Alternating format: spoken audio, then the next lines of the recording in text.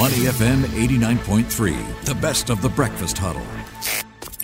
The bigger picture, only on Money FM 89.3. Money FM 89.3. Good morning. It's the Breakfast Huddle. Elliot Danker and Ryan Huang with you. It's time now for the bigger picture. Ryan, of course, you're going to be discussing the surprise announcement by the Bank of Japan yesterday where BOJ Governor Haruhiko Kuroda shocked markets by doubling a cap on 10-year yields. That sparked a jump in the yen and a slide in government bonds. What happened after? That has the potential to send shockwaves through global financial markets because the BOJ has been very committed to defending its 10-year yield cap, and that has served indirectly as an anchor to helping keep borrowing costs low around the world. So it has ripple effects to watch out for. Let's look out for them with Jerome Tay. He is the investment analyst for Asian Fixed Income team at Aberdeen. Morning, Jerome. Hey, good morning. Thanks for having me. Thanks for joining us on the show, Jerome. Now let's talk about what's playing out in the markets so far this morning. And it looks like as we wake up, headlines are still making the news around the BOJ's surprise announcement. In terms of reactions so far, what are you observing that really stands out? And are the reactions actually overdone? Yeah, I think the immediate reaction is clearly, higher Japanese yields, followed by the stronger yen yesterday. And that led to the flow-on impact to higher treasury yields as well.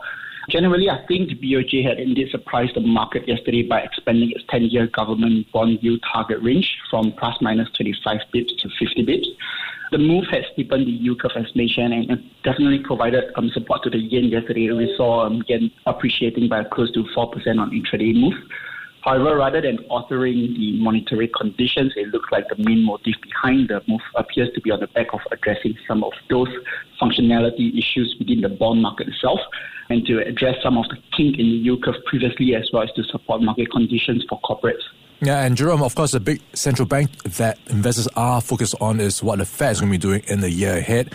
And when you look at what's playing out for inflationary pressures, a lot has been focused on how or when the Fed might pivot. If you look at the recent signs around inflation, is it indeed moderating as much as they need it to be? Yeah, I think looking at the recent data, at least for the past 2 months, inflation had seemed to have peaked in the US. However, I think the issue right now is not whether inflation has peaked, but rather one, on whether the speed of moderation will be fast, and two, whether the Fed's credibility are being questioned by the market at the moment. So if we look at the inflation, while it has peaked 7% year-on-year, inflation is still a huge gap from the Fed's target of 2%, especially given the current tightness in the labor market, as well as the strong wages growth that we had witnessed so far.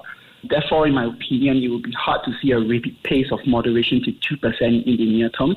At the same time, the Fed's credibility has yet again been challenged like before, when they previously viewed rising inflation as a transitory phase. So right now, while the Fed is talking hawkishly, financial conditions had actually eased relative to the third quarter this year. And this was especially evident from the divergence between the market's reaction we have seen last week versus to what the dot plots had indicated. Yeah, of course, the focus will be on what that plays out in terms of implications for markets next year. Jerome, what's your read into how this will be supporting the US dollar strength? It has been quite strong this year. Where is it going for 2023, and what does this mean for Asian markets? Yeah, I think there will be a couple of macro drivers to the dollar next year. So arguably more rate hikes in the first half of 2023, as well as the slower global growth should keep dollar supported.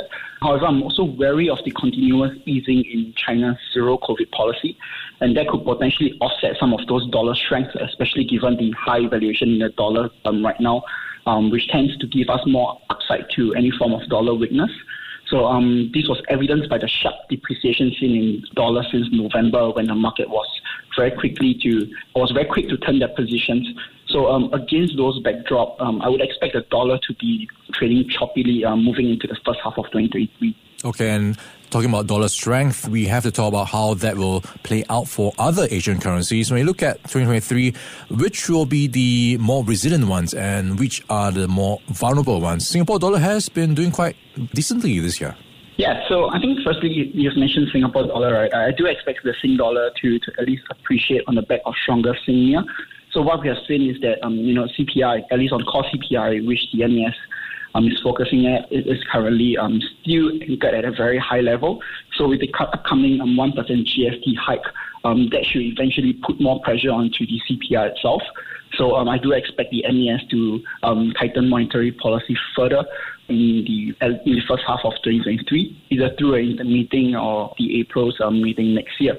So in terms of which other currencies will be resilient, I think, as I mentioned, I do expect dollar to be choppy. So I would prefer to express agent FX risk in a relative value manner rather than against an outright dollar. I think one resilient example would be the IDR. The Indonesia's current account had already turned into a surplus in September this year, and we could potentially see importers repatriate those dollars into rupiah next year. Secondly, the foreign holdings of Indonesian government bonds had already fallen to a low of around 13.9% from 19% since the start of this year. And we have started to see that bottom out. So with attractive yields in that space coupled with the low real effective exchange rate, I think the IDR will be a key outperformer amongst the Asian currency basket into 2023. All right, Indonesia and Singapore could be the ones to watch for next year. And we've been talking about how this year has been quite a tough one for fixed income and bond investors. So what should they be doing differently next year? Yeah, I think the key change into next year clearly is that more central banks in Asia will be ending their respective tightening cycle. So under such a macro shift, fixed income as an asset class will definitely be a key beneficiary given the current attractive use. So having said that, I think it will be very crucial for fixed income investors to invest for the long term and diversify their portfolio in order to ride out any form of short-term volatility, at least in the first quarter of 2023. Not only that, investors should also navigate risk actively and be more disciplined on fundamentals, focusing things like strong balance sheet, as well as positive idiosyncratic tailwinds, rather than just chasing purely yields or currencies that have been beaten up the most year to date. Aaron, look at the durations of these fixed income instruments and bonds. What should they be looking out for? I think generally they need to really look at the long term. So I think right now what we have is that the market is pricing a terminal rate, the Fed terminal rate of 4.9%. Versus the Fed's dot plot of 5.1%. I think that gap there, whether market is calling the bluff of the Fed, I think that there would definitely result in some short-term volatility. But generally, if we look at the medium term, I definitely like duration at this point, just given that, at some point moving into next year or early next year, we should start seeing market pricing in recessionary risk, as well as some form of rate cuts to come at the end of the year. So that would definitely be positive for duration. All right, look out for fixed income next year as well. We've been chatting to Jerome Tay. He is the investment analyst for Asian fixed income team at Aberdeen. Jerome, thanks for your time this morning. Thank you. Before acting on the information on Money FM, please consider if it's suitable for your own investment objectives, financial situation, and risk tolerance. To listen to more great interviews, download our podcasts at moneyfm893.sg or download our audio app. That's AWEDIO. Available on Google Play or the App Store.